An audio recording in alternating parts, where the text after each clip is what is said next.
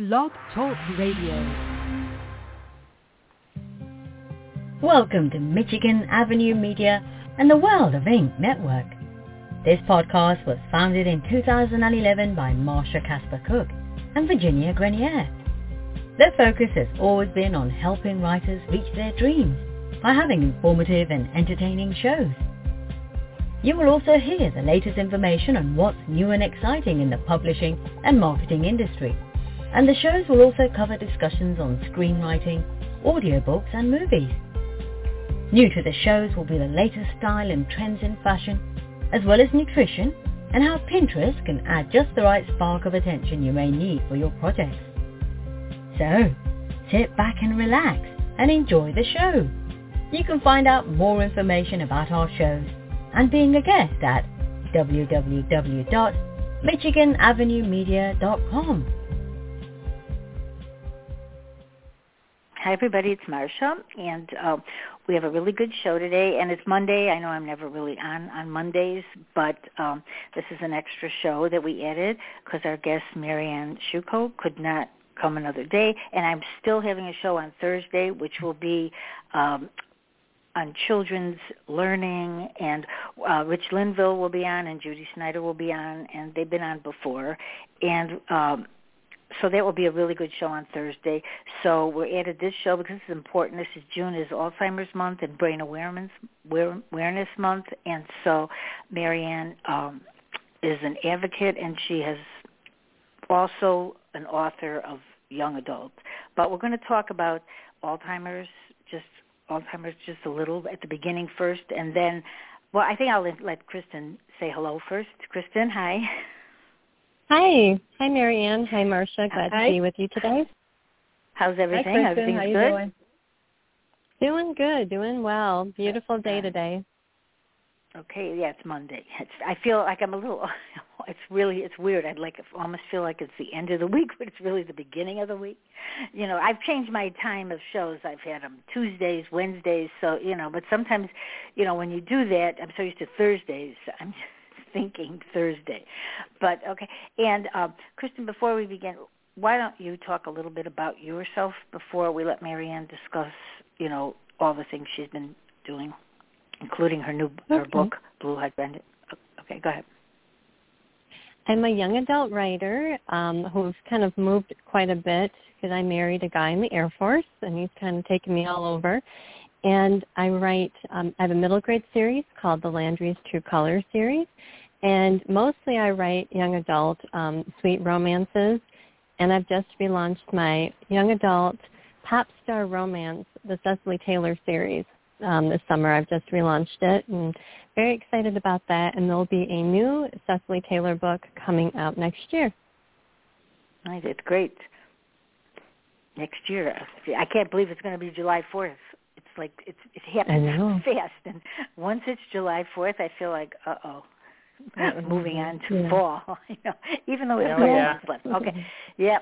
All right, and so, Marianne, I want you to tell everybody a little bit about yourself. There's a lot of things that you do, and naturally, this is a very tough subject, but this is an important one because most of us have had somebody in our families, whether whether they're close or just a distant relative, people have had Alzheimer's and dementia. And so I want you to talk a little, if you could, about yourself and about the two of those, because sometimes people really don't know the difference between dementia and Alzheimer's. Mm-hmm. Thank you, Marsha. Welcome to the show.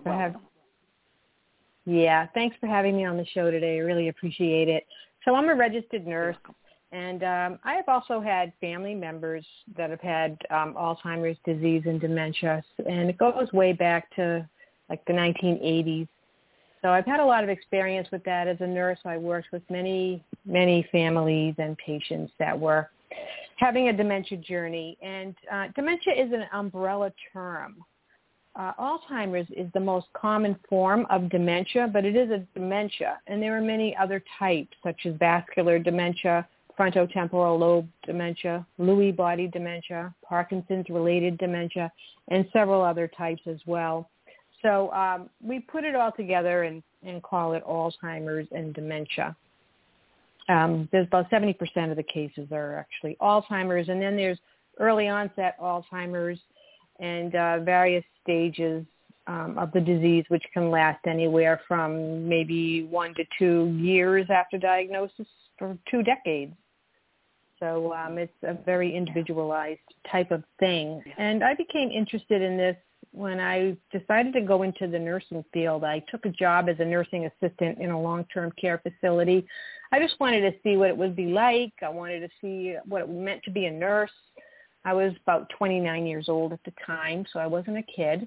And I went to work at this lovely place outside of Boston, which I was very fortunate that I went to a top-notch place to start my career. And they had a memory care unit on the 3rd floor. And one night I was brought up there to work, to cover for somebody that was out sick. And I didn't know what I would encounter up there because I hadn't heard very many good things about going up there. But what happened was I had a wonderful night. I fell in love with my patients, and then I wanted to work there all the time. So I always had a soft spot for people with dementia.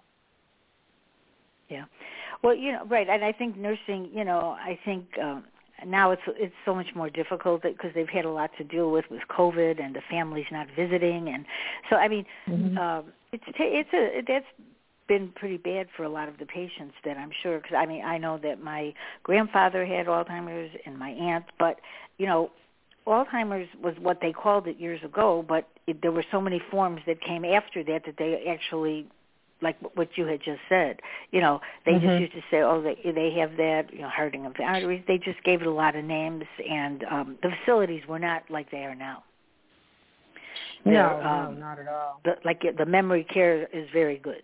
In a lot of, in Illinois, I know it's good. We have, years ago they didn't have as many rules and regulations. And so I think now that has helped because they check out all these places because people live there, and I think it's important that they have the best care, which I don't know that they had it years ago. Years ago, I'm not so sure about that. I mean, I'm talking many, many years ago. I also was a lab tech, and and I mentioned you over the phone. We talked before about that. It was very different years ago. So now I think, having these memory care centers all over is a big help to the family. So like the family, it's not just the person that has the disease. It's the entire family. Yes.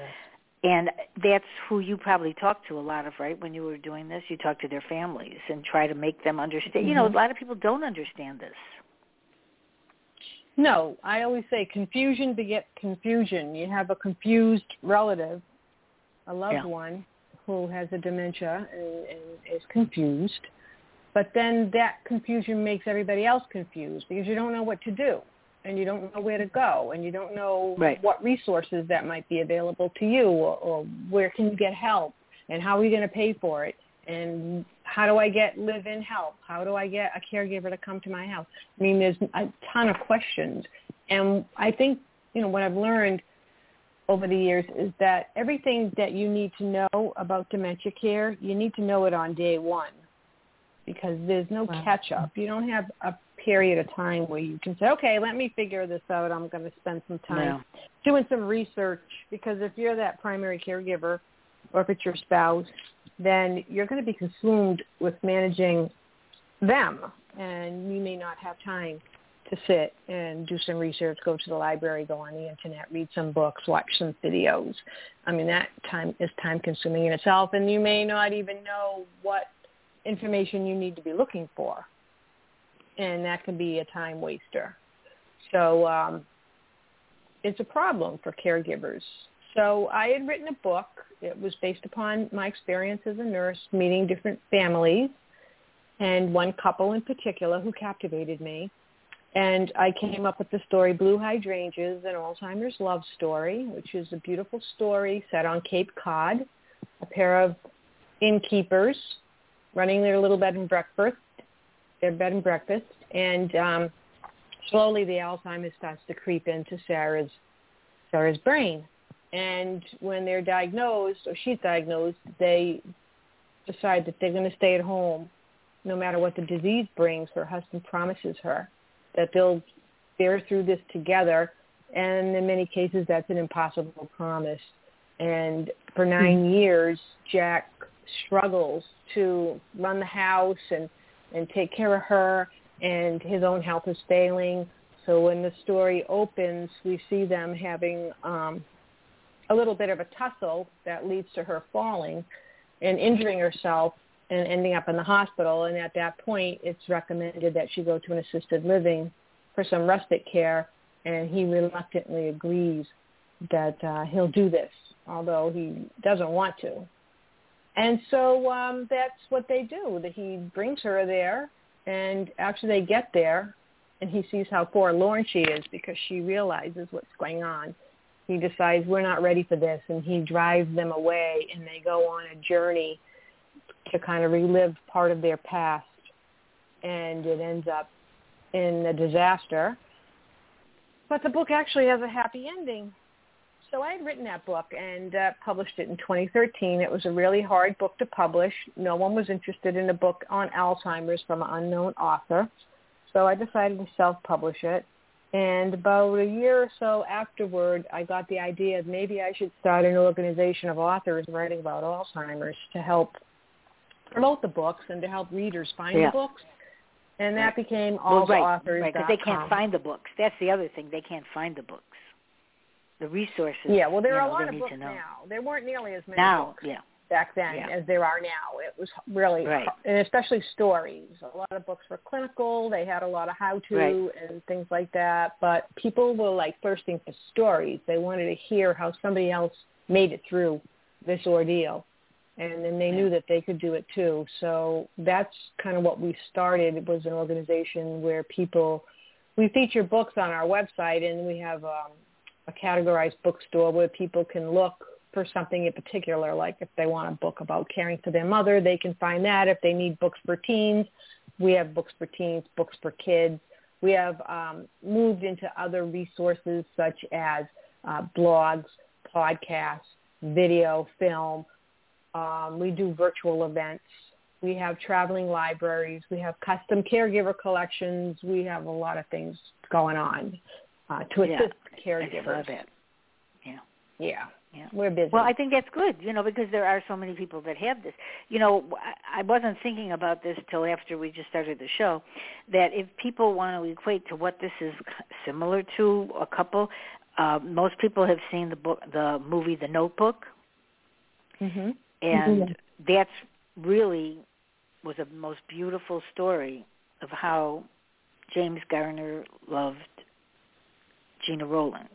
And he was reading to her, and really it was their story. Right. And so I think if people don't understand really some of the things, if they see that movie, it really shows what happens, that she doesn't know him at all, and then occasionally she does. And he is just so distraught, but he's learning how to live in that life. So it's almost like he had two lives. One would go one way and another way. Mm-hmm. And Marianne, can you share with us how AlzAuthors started the podcast as well as everything else you're doing with the blogs?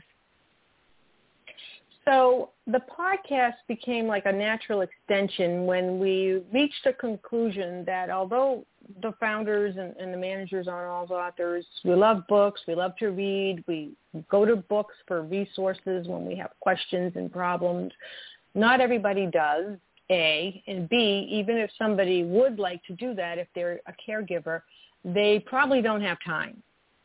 And it's just very overwhelming being a caregiver for someone with dementia. Yeah. And we decided that maybe if we put the stories into a podcast audio format where people could listen and maybe listen when they're doing something else, that would be a good way to get them the information that they need and to promote the books that way. So we started to interview a different author for every week of the season that we do. We're in season 10 right now. And the authors tell their story. They talk about their book.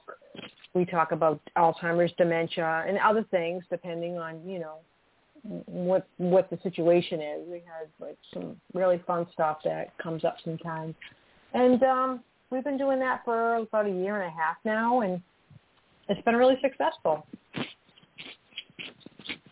Yeah, I mean, I think doing virtual events. We do virtual live events where we bring in a panel of authors and they talk about. Well, they don't necessarily talk about their books, but they talk about their Alzheimer's dementia story, how they cope. They give tips and advice.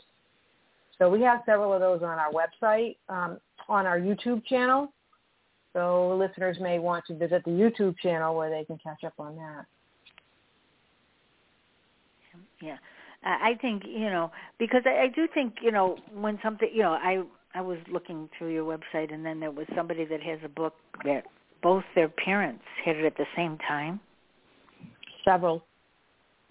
That's not and uncommon. So that is right. So that is a difficult life, and the children, if they don't even have children, I think there's so many parts to this that people don't even know. You really don't when you get diagnosed with something, and in this particular case, there's nothing that the person can do. It's happening to them and their family. But when both parents, sometimes one will help the other if it's just one. But when there's two, this is quite difficult, Yeah, you hit the nail on the head there. Everything from taking away the keys to trying to, move things around the house. I've heard people say that they have a loved one that's, been looking for the keys. Somebody was telling me about that. And they actually had to end up getting a different car because they knew the key fob would throw their father off. And so that's, that was the easiest way to go, was to get a new car because they knew he wouldn't know what that thing was and stuff like that because they were so terrified. Yeah. Because taking away the keys is one of the bigger things that people have to do. Yeah, with my stepfather, my brother disabled the starter, so he couldn't start the car even if he got out there. And he would always ask about the car. Well, he was interesting because when we confronted the driving issue, which was like immediately on the first doctor visit, he said, I don't want to drive anyway. Margie makes me. Margie was my mother. So my mother, he was her lifeline because she never drove her whole life. She was 87 years old.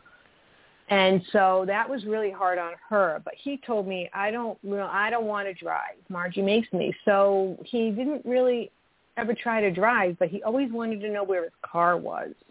Yeah. He would always ask, where's my car? Yeah, I think that's one of the biggest things, it was right, the car. Yeah, the car. Yeah, where's my car all the time? But even when he was in the nursing home.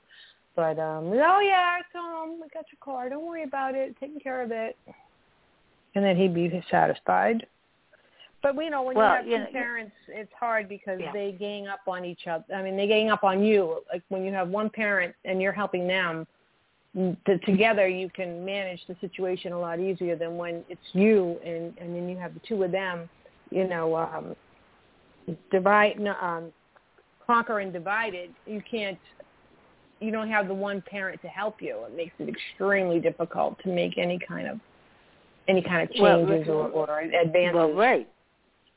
Sometimes it takes a little longer to get. I know my grandfather, when he got it was a little slower, but he had lived in Florida. So my grandmother had died years before, and my grandfather was like the life of the party. He was just, dancing all the time. And all of a sudden he got this. And so he remarried right before. Well, he's probably married a couple of years before. And so then my father got a call one day and said, to him, his wife said, come and get your father. I'm putting all his luggage, I'm putting all his clothes in a suitcase and come get him. And so she didn't want any part of this. So my father took a plane and went to Florida and got him. And she just, not a word afterwards, So a lot of times what you'll hear from people, I know I used to have lunch with a lot of my mother's friends. They were older, a lot of them, because my aunt had Alzheimer's at that time. And so I became friends with her friends because we would go visit my aunt. But I would sit and ask them, I'd say, well, they were all widows, and I said, do you want to get married? So a lot of them said, they were in their 70s, I think, some close to 80. They go, no, we do not want to take care of anybody sick, and because that's a fear for a lot of women that this will happen. You know, if you have the first time you're married, sometimes you'll do it, but then the second time they don't want to do it. And I've heard that a lot because this takes a lot of work. And the sad part is when people just say, like my grandfather's wife did, just come and get him, you know. And so, because it is difficult, and so I think that a lot of people, when they do get remarried, even, you know, if they're together a few years, whatever, a lot of times they don't want to take care of them. So then they ship them back to their children, which is not, you know, and then they're also in a different place. And sometimes, which you know too, once they move somebody, it's very hard to acclimate. Right. When you're used to a place. It causes a regression. Yeah, so I think that these are the things, you know, hopefully one day. I mean, they do have some medicines now, but I don't know how they work. Do you have any people that have had luck with that? Not really. They don't really know that it helps or not. Yeah. And it could, some of the drugs are intense. Right, yeah, they're intense, and then they have to be tested, their blood a lot, because they're intense drugs. But so far, I've never heard anybody have great luck with anything. But I think for some, it's held off. You know, they do have faster testing now, where they can tell. You know, they tell right away. They don't wait right away. You know, you see some symptoms, and then I think they get it checked out, and that's when maybe they start the medication. Is that right, or? Yeah. What you've heard? Yeah. They usually start the medicines like right away. Yeah. They put my stepfather on it like right away, but I don't think it made any difference. By the time we got him to the doctor, he was well on his way. Yeah. So Marianne, what resources? Go ahead. I was just going to say, what resources, if someone's listening today and they're beginning that journey, that path, what would be the first thing that you would recommend that they do? I think they should take a trip to allsauthors.com, and they can browse through the blog posts where the authors write their personal stories and talk about their journey and their books, why they wrote the book, what their book is about. They can go into our bookstore where they'll find the individual titles, and they're all categorized. So, for instance, you could look up all books that are about caring for your father, for instance, and you'll be able to look at just those titles. You don't have to go foraging through a lot of other irrelevant things that maybe that's not what you're looking for. So you can save time that way. And I do think that aren't a lot. Okay, I was just going to ask with the hospitals, if they go to a special, wherever their doctors are, do they have groups for the caregivers? I think they do in Chicago. I think some do, and some don't. Yeah, does that but help? there are usually groups in the community. You can go to like your local Alzheimer's Association website, and you may find support groups in the area where you live that might be helpful. Some of them meet in person, some of them are online. You could, you may try more than one, because maybe the first one you go to isn't really a good fit for you, but people do find a lot of comfort when they are able to talk to other people about their situation when they know those people are also in the same situation. And there's also help too, like with finding information about how to deal with things like power of attorney, being connected with lawyers that are, very helpful in that matter, and things like that. So there's support beyond just, being able to show compassion and find other people dealing with it. It's, the other kind of support too, which is also important. And I do think probably like a geriatric doctor, because I think the way the medical system is right now, I don't know that they have the time to talk to the people that are going through this. So, you might want to think your doctor could help, but sometimes they can't, and they're not going to sit there like years ago. They might talk to you. They don't have time. So I think there are geriatric doctors which primarily deal with people that are older, and at least they can help the family somewhat. Because I think doctors now are very busy, and they don't have time for almost anything, because I think appointments at doctors now, which I think I'm going to have a show, and Fran Lewis is also, we're going to have a show about that, because medicine is not really helping a lot of, not medicine, just the medical field. Sometimes people need some answers that they're not getting with everything. I think we're gonna have a show on that, Fran and I. So I think, that's a really important thing, because I think people don't know where to go when this is happening. I don't think. Yeah.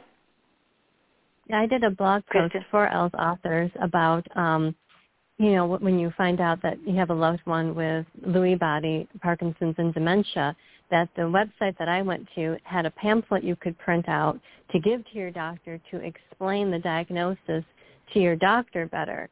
And that absolutely blew my mind because, your doctor's the one that diagnosed you, and they're recommending you give the doctor the pamphlet to explain it better because there wasn't the information out there.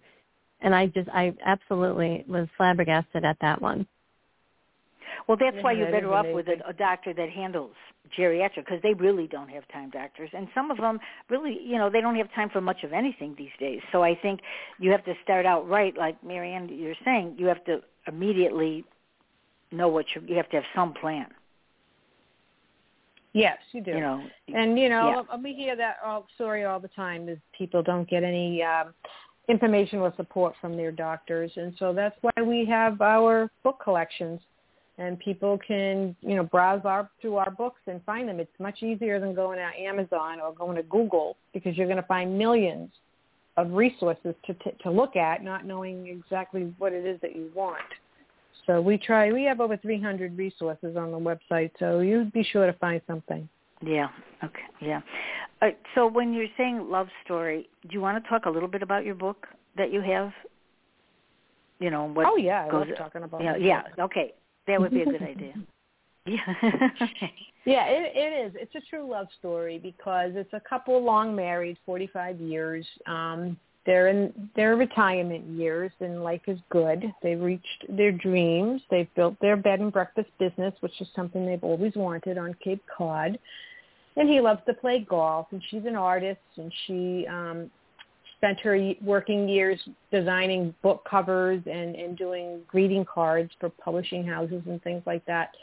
So she's very well known in the area. She does a lot of her painting, and everything is going great until she starts exhibiting what they call senioritis, and these are her little moments of forgetfulness and messing things up. She starts making a lot of big mistakes with their business, and he's kind of like put on hyper alert. And well, the whole thing. He's right there for her. He does not want to leave her. He doesn't want to be separated. That's his big thing. He just cannot imagine going through his days with them being miles apart. Yeah. So it's a really beautiful love. And, of course, because, it was just too, sweet, I had to throw in that they had, other than the Alzheimer's, that they would have had some other tragedy in their life. And that was the death of their daughter. They had a 16-year-old daughter who drowned one summer off the beach in Truro, Mass, which is on Cape Cod. And she went out sailing when she was told not to, and got caught up in a squall and ended up capsizing the boat, and she drowned. So they had this horrible tragedy many, many years before, and at the point when we're at the story, Sarah, the main character, she doesn't remember that at all. She doesn't remember her daughter. She doesn't remember losing her daughter. But of course, he does, and so he's still suffering with guilt and grief over that. So that's a big part of their journey at the end, where ever since she became ill, he never would bring her back to where they used to go. When their bed and breakfast is on the inner Cape, and they go out to the outer Cape, which is a good, a 2-hour drive, really. We go all the way out the arm of Cape Cod to the tip, and that's where they had their tragedy. And he doesn't want to ever go there again, and he thought he never would. But on that day, because they're trying to run away from the disease, they're trying to run away from the assisted living and all of their trouble, he just starts driving, and he heads east. And the next thing he knows, that's where they are. And he's very afraid of what's going to happen. He doesn't want her to have a magical memory moment at this time that's going to bring back all of the loss and the grief. So that's where they end up. And it happens, and he's the one who gets upset and starts crying real realizing where they are, that they're at the spot where they lost their daughter, but she doesn't remember any of it at all. And so he just has to decide that, that's all for the best. He knows that where she's at in her disease process right now, she doesn't remember the most important thing that ever happened. So I'm not going to give the whole story away. No. Anyway. No, usually I don't. No, usually I don't even. We don't usually talk about this that much exactly on the show, but because it has a lot to do. Yeah, because I don't. I know most of the authors that we have on, we don't really talk about their books, but this is a certain topic that you touched on. This that goes along with what else you do. Otherwise, I wouldn't be asking, what this is about. Because I think people, because this is a couple that loved each other, and he is being really a wonderful husband. This is when, sometimes this is when it, when things get bad, that this is a good guy. Because a lot of times husband and wife, they just don't do this. They don't, sometimes, unfortunately, you go to, I spent years going for my aunt, my grandmother, my mother, a lot grandfather, just so many people in nursing homes and, care facilities that some people don't even get visitors.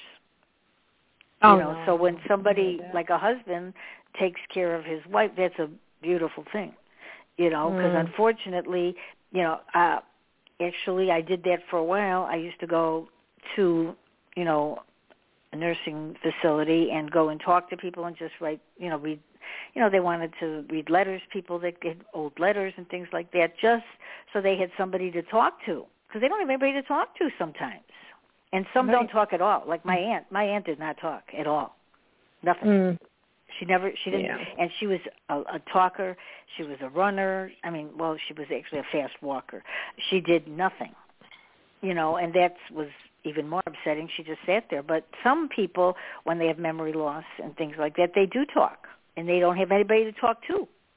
So I used to do that because, and then you get to meet these people, and I think I had mentioned when I was talking on the phone to you, Marianne, what I've heard some of the nurses say in facilities, that when one of their patients dies, they go to the funeral to hear what the families have to say about the person, because they have never met them in the way that they were before. Because the people, once they get there, because they don't know they were doctors, lawyers, dancers, singers, artists. And when they get to that point, the people that are caregiving for them don't know who they were. And so then they would learn at the funerals what people thought of them. And so that's a lot of them did, because they wanted to know what they were like before. Because just like all of us, they're the same. That, they weren't anything like, they were a shell of what they were, but they had wonderful lives. So it's nice that in this particular instant, there's a husband that is taking care of his wife. And so that's the ultimate of love. Yes. And that couple was based upon couples I met in my work. I met one in particular, but there were several that I used as a composite to create these two characters. And that's also why I put on the cover of the book, there is a photograph of a couple on a beach, and they're dancing, and they've got their white hair, because I just wanted to make sure that potential readers knew that this was going to be a story about a mature couple. Right, which people, which is really a good thing, because, that I had not even, sometimes you don't realize who's reading your books or whatever, and there are a lot of people that, will come across your book and just read it as a nice love story. So it doesn't have to be somebody that's going through it, but it's just a part of it. So that's how people learn, when people have fiction books about things that are important, but other people are listening and reading. I don't know if do you have an audio book on that? I think you do, don't you? I do. Do you have an audio? Yeah, you do. I thought you did. Yeah. And so that's a good thing. So people, and just like you believe in the podcast, for people to listen to podcasts about things, because I find that's a really good way to learn things. A lot of people just, especially during the pandemic, Kristen knows that we've talked about this, a lot of people don't focus, and they can't focus on books. They don't want books. Right. They can't, they just can't. And now, with audios, they can. They just put, like you said, while you're doing other things, cooking, sitting in the sun, going to the beach, which is why Kristen and I do have that beach reads, which also is, you have young adults books. So yes. Both of you do. Yes. So maybe we'll talk a little bit about that, because that's a whole different subject, but it's young love and young stories about life. So want to talk a little bit about that and tell us what kind of writing you do with that, Miriam? And then Kristen, sure. do you want to? You can talk too about that. Okay. I wrote a book about girls varsity swimming because my daughter swam for 11 years, and I sat there on those cold, hard benches for hours and hours on end. And the whole time I was concocting this story about this swim team and this one swimmer in particular, who was the new girl in town, the new girl on the team, and she challenges a long-standing school record that has a $50,000 scholarship attached to it. Whoever breaks the record will win a $50,000 prize from the woman who made that record like 20 years ago. So this girl, unbeknownst to anybody else, is a champion swimmer. She's heading for the Olympics, but she doesn't want to swim to win anymore. She's really tired. She's got some really serious family problems going on, which is why she ends up in this school in her senior year, living with her mother's best friend. And she decides she's just going to coast through this swim season. She's not up for any challenges. And it builds and builds and builds, the pressure and the allure of that $50,000 prize. So eventually they find out who she really is, and she does take on that challenge. But the book has many other issues involved in it. One of them is 9/11. That's why the mother is not in the picture. The mother is a nurse, and she went over to Afghanistan to take care of the soldiers during that time and ended up getting injured and has a chronic pain injury and an opiate addiction. And she gets caught stealing drugs at work, and then she ends up losing her job and ends up getting sent to, like a rehab jail, service sentence, like a year or something like that. So she's out of the picture. And then the father, and all of this is going on for several years, he ends up divorcing her and ends up with a new wife and with 2 daughters, young daughters. And so my heroine, she doesn't want anything to do with any of that. So she's wrestling with that parents' divorce, the mother's drug problem, the incarceration, being separated from her family. It's senior year. She doesn't want to swim anymore. She meets a whole new set of friends, the first time in her life that she actually has friends, because she's been moving around her whole high school year. Right, which is hard. High school. Definitely. Yeah, right. So she's really struggling with that. What age group? And there's a boy. What age group? And there's a boy involved. What age group are you saying for this? So I would say it's I just like want to point that out, because it's very tough to decide what age group for any of these books. Yeah. 13 so what to age 20, group would you say? Okay. Varsity swimming usually starts in 7th grade. So, and there's a character that's in, I think, 7th grade in the book. And then I had an 11-year-old girl write to me. She said, I'm 11 years old, and I'm a swimmer, and I read your book in 4 days, and it's like 600 pages. And she loved it. She said it was the best book that she ever read. So, that's I mean, good. her mother... That's good. That's why I'm asking what age, right. Yeah, 11-year-old. Because I think it's younger now. Yeah, I think it's younger now that are looking at and that. it's clean. It doesn't have any, there's no sex or anything like that. And there's a little bit of like the blush of first love, first kiss kind of a thing, kind of like stirrings, feelings and stirrings of, of that blossoming between her and her new best friend's twin brother. So they have a really great relationship, and he's a good guy, and he helps her out a lot. So that's some of my favorite part of the book. It takes place in New York, which is where I live. And, it took me 5 years to write that book. And that's an audio book, too, right. and in Kindle, ebook. Yeah. It's important to know ages. I really do think that is, because I think young adult was a little older years. See, now, like if somebody that's 11, like that book, so that's a good thing. You know, and they say the truth. You know, they're not going to tell you they like a book if they don't like a book. they are definitely not writing that to you. You know, so that's a good thing. I think 11. So, you know, and Kristen, you know, what age group are, you know, the books that you have? They're going a little older now. You know, we talked about that. We don't know exactly sometimes what age group in some of these books. How do you feel about it with yours? Well, I had to smile when Marianne said 11 because the 11 and 12-year-olds are the ones that love and devour YA books.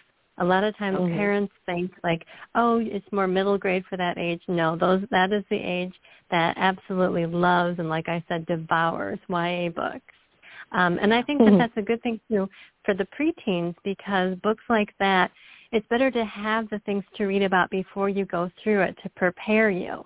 You know, reading about high school before you're in high school is very important to give you an idea of what it's going to be like, what you might face to kind of, you know, everything from like peer pressure to dealing with issues with friends, bullies, all that stuff, and relationships, and being able to see a good relationship versus a toxic one. And I love the fact that Marianne has very positive relationships and good guys in both her YA with the twin brother and then in her adult novel as well and stuff, because a lot of times there are so many toxic relationships in YA books that are held up as being like, oh, a beautiful love story. And really, when you read it, you're kind of like squirming, like, I don't think this is, you know, the healthy relationship that, you know, some of the people right.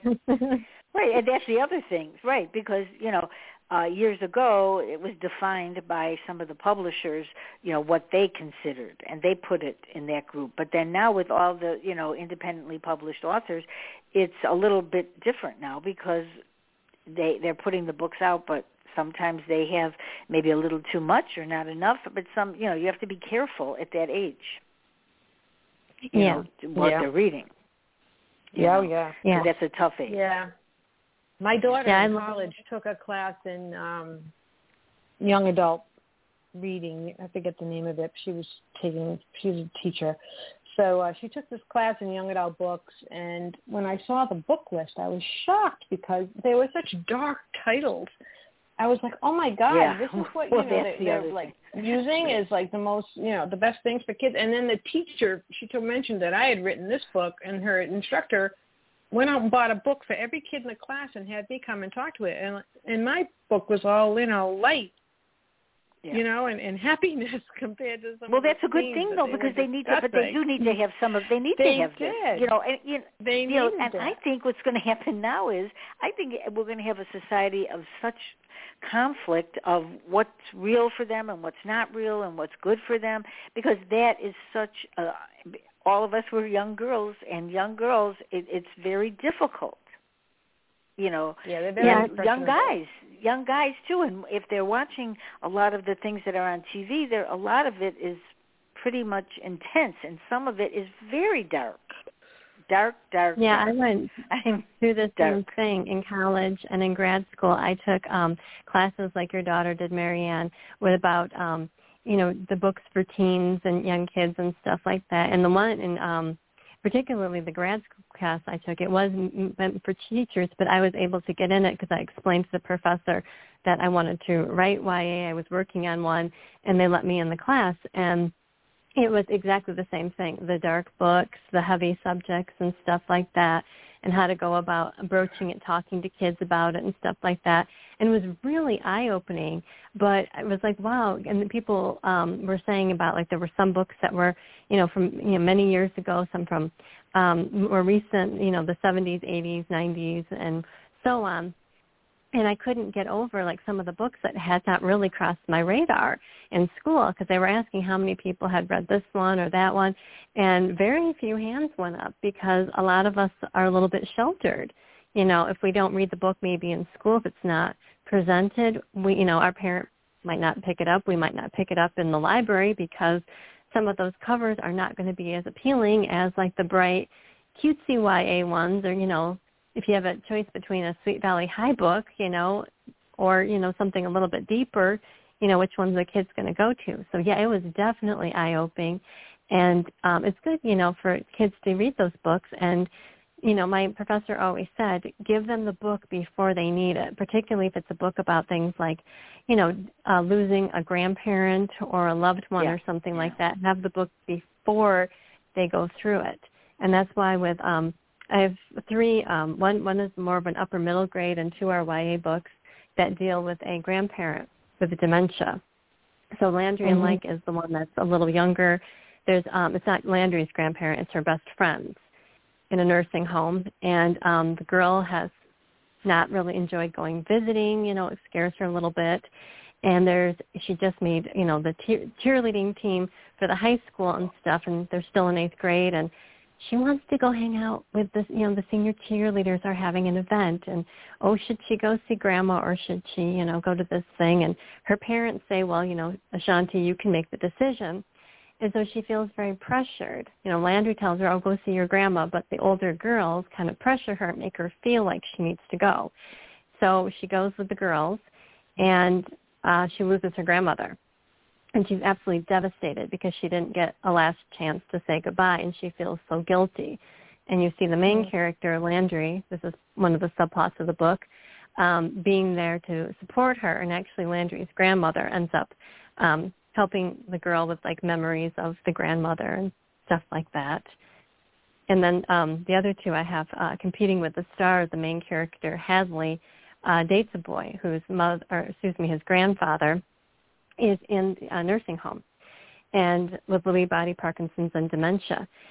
And he is supposed to go to see a movie at the nursing home to watch it with Grandpa like he always does on the weekends, and he invites Landry to go too. And this is, a whole new experience for Landry. And while she's there, she sees one of the popular mean girls who she's a little bit afraid of there with her grandmother.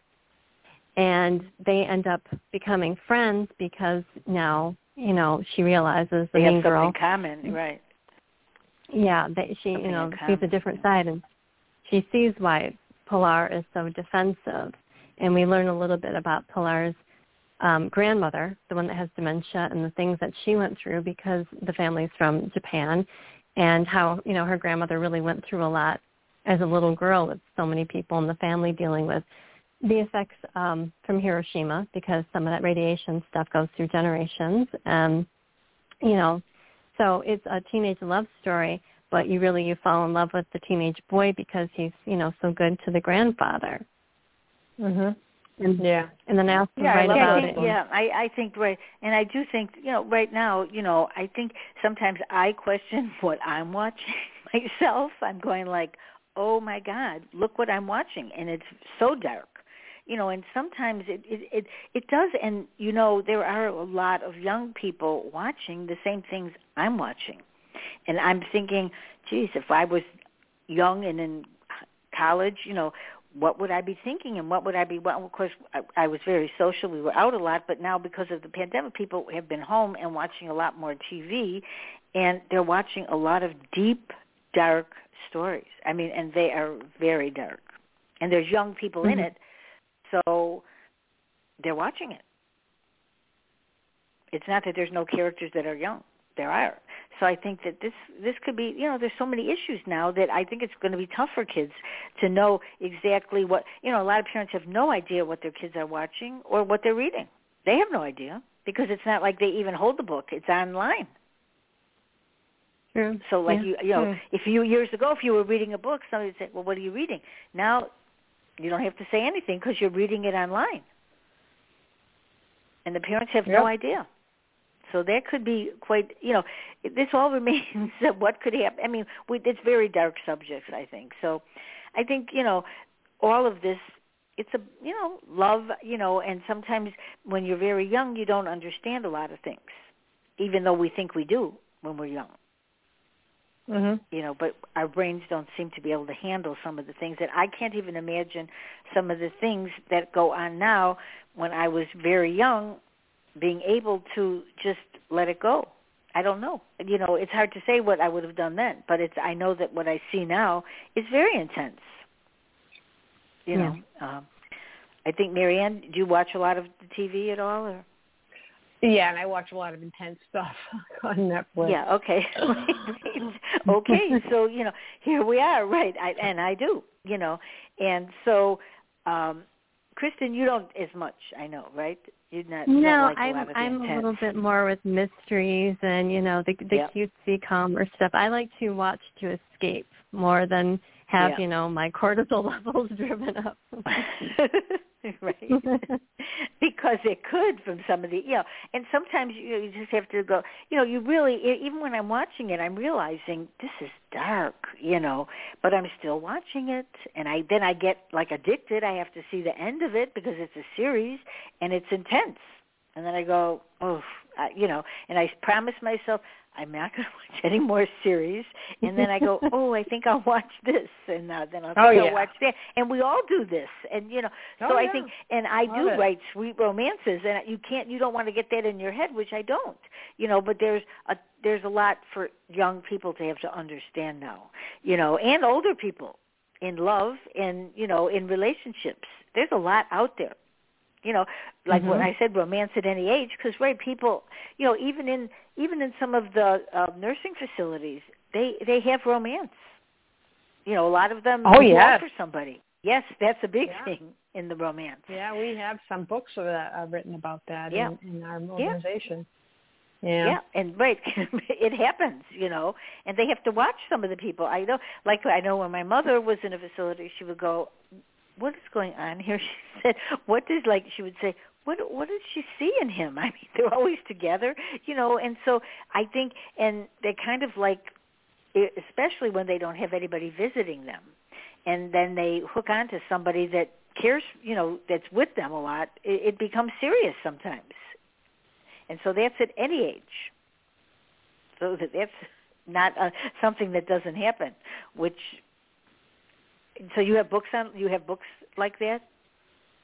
Oh yeah, we have several books that have to do with people finding new love at the nursing home. One is called Stage 7 by Ruth Stevens, and then there's the Karen Molina book. I forget the name of it, Love Woven in Time. And then there's the Reverend G series by R.J. Sussman. She's got a character who finds somebody, in the senior living. Yep. Sally Hepworth wrote a book that had a love story in a care home. So there's a lot of, that's a pretty common theme, I think, finding love. Yeah, I think a lot of people don't know that, though. Alice if you've never faced it. Yeah. Go ahead. Yeah, she wrote a story, and Alice Munro, she's like Canada's #1 writer. She wrote a story, I think it's called The Bear Climbed Over the Mountain, and then they made a movie out of it starring Julie Christie, and I think it's the name of it. Oh, that was so good. But anyway, what happened my God. was, you know what I'm talking about? That movie when she was getting Alzheimer's? Well, he just had to place her in a facility, and then they told him he couldn't come for 30 days, the husband. And then when he comes back in, she's hooked up with some other guy. She doesn't even know who he is. She's attached to this other man. Yeah. And he was devastated. You know what? I watched that movie 2 or 3 times because it was so good, but it was so sad. But she was really happy to be with somebody else, not her husband. Yes. Oh yeah. And then her husband. And then her husband became friendly with the other man's wife. Right. In the nursing home. So they at least had somebody to talk to because they were, when he would come to visit her, she would be with the man that she had found at the nursing home and didn't even care about her husband at all. And he was he was so distraught. I'm distraught. This was his love. Does it have a happy ending? Is there a happy ending at least? Well, not really.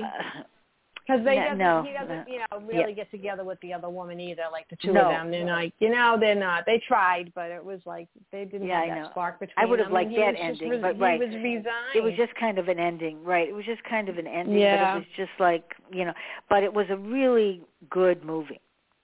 Yeah. Well, another beautiful movie about Alzheimer's is Iris with Judi Dench playing Iris Murdoch. And with John Begley. Oh, I loved him. He was the best in that movie. He played the best husband. You liked it. And she was like a force, Iris Murdoch. She was like this, professor, novelist, very well regarded and renowned. And her husband, I think I've seen. It's called Iris. Iris. I'll have to see. Check that. Yeah, because I love Judi Dench. Yeah. It's a book. It's called Iris, and there's a book. It's a movie, and Judi Dench plays Iris, and that was beautiful. That really was. And then Kate Winslet is also in that movie. She plays the young Iris. I've watched that. Okay, I'll have to see that. I really love that. Yeah. That's beautiful. And then the husband is just like, oh my God, you'll just love him. Yeah, He's I know. Just the best. Yeah, his whole life. I know. Yes, because it's so. He was there to serve her. Yes, it's so. It's really, and I think some of those movies, a lot of people say, oh, it's too intense, but they're beautiful. They are good stories. The one with Julie Christie. Oh my, it was, and The Notebook. I mean, like I said before, people watch that movie over and over again. This is a love story that started out very young and intense. And they go through all these years and different things happening to them. And so, that's really life. That's the whole thing. That movie kind of sums it up. It's a book, and it sums it up of how life. You start one way and you go all the way through it, that same person in so many different phases. But, and, I won't say the end of that movie because that is too intense. Oh my God. But it's life, and that's really what happens in life. We have a lot of intense moments in life and love. Yeah.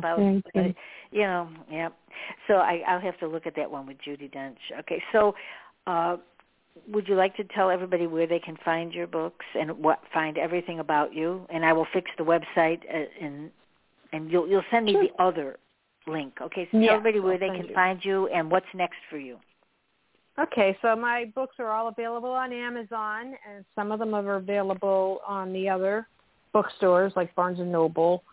And you can find me on my website, Marianne Sciucco. It's MarianneSciucco.com.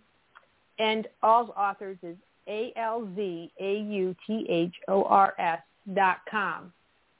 And right now I'm finishing up a prequel to Blue Hydrangeas. I had written one called Christmas at Blue Hydrangeas, and this new book is called A Wedding at Blue Hydrangeas, and it's the wedding of Jack and Sarah's son and his bride, and it goes back to 1979, so long before the Alzheimer's sets in, but it takes place on Cape Cod. It's very beautiful.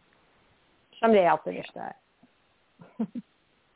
Kristen, that's like, you like the cottages, right? So is that what you're thinking? Oh, yeah. Little cottages? Yes, because you mentioned that in the other show we had last week, I think 2 weeks ago. It was about, that you keep thinking of cottages somewhere. Yes, you put any kind of little cutesy cottage on a lake shore, and I'm there. I'm reading that book. I tell everybody where they can find you. Oh, me? I'm at KristenLindsay.com. And Kristen with a Y. And my books you can find on Amazon. Right now they're all free in Kindle Unlimited. And you can find the paperbacks anywhere you buy books online. So Barnes & Noble, Walmart, wherever. And it's in the All Thursday Authors bookstore. Kristen's books are in the All Authors bookstore because she's got a couple of blog posts on our website. Yes, I do. Dating the It Guy. I will say, I wanted to say something to, because you have an interview with Rachel Hanna on your site, and she's done on my site. I've been listening. Yeah, Rachel Hanna.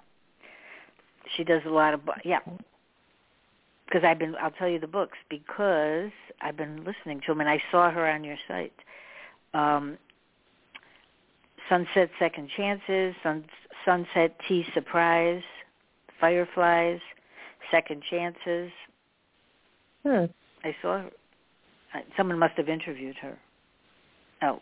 That could be. You. Maybe she wrote a blog post. There's over 300 because there's a post. So can't stay. I saw it there. Yeah, I didn't know if you did or not. Active on top of all of them.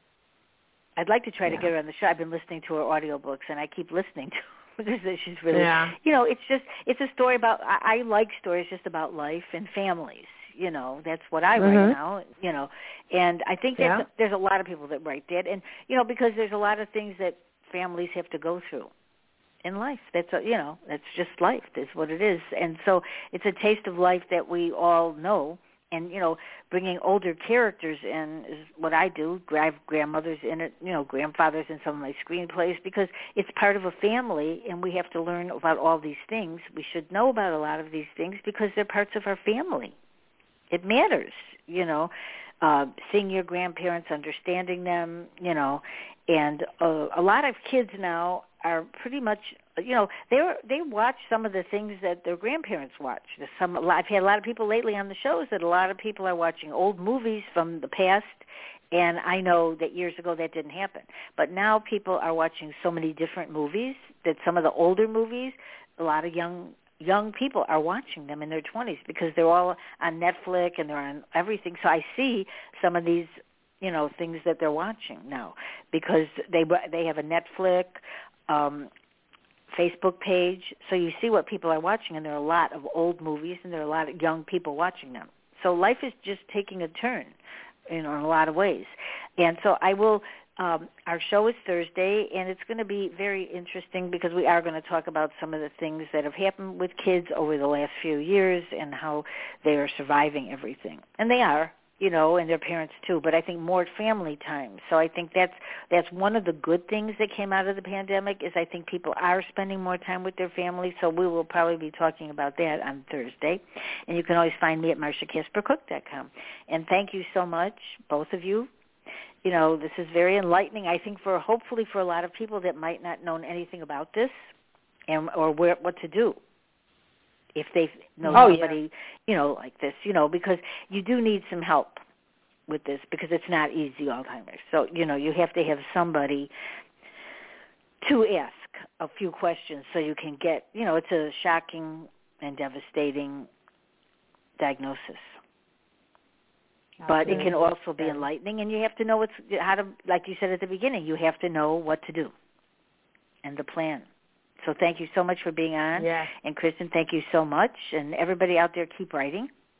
And I was going to say have a good weekend because I'm used to Thursdays, but no. Monday. Have a good rest of the week. Have a good week. Thank you all for listening. Thank you so much. Thank you so much for being on. Bye-bye. Bye-bye.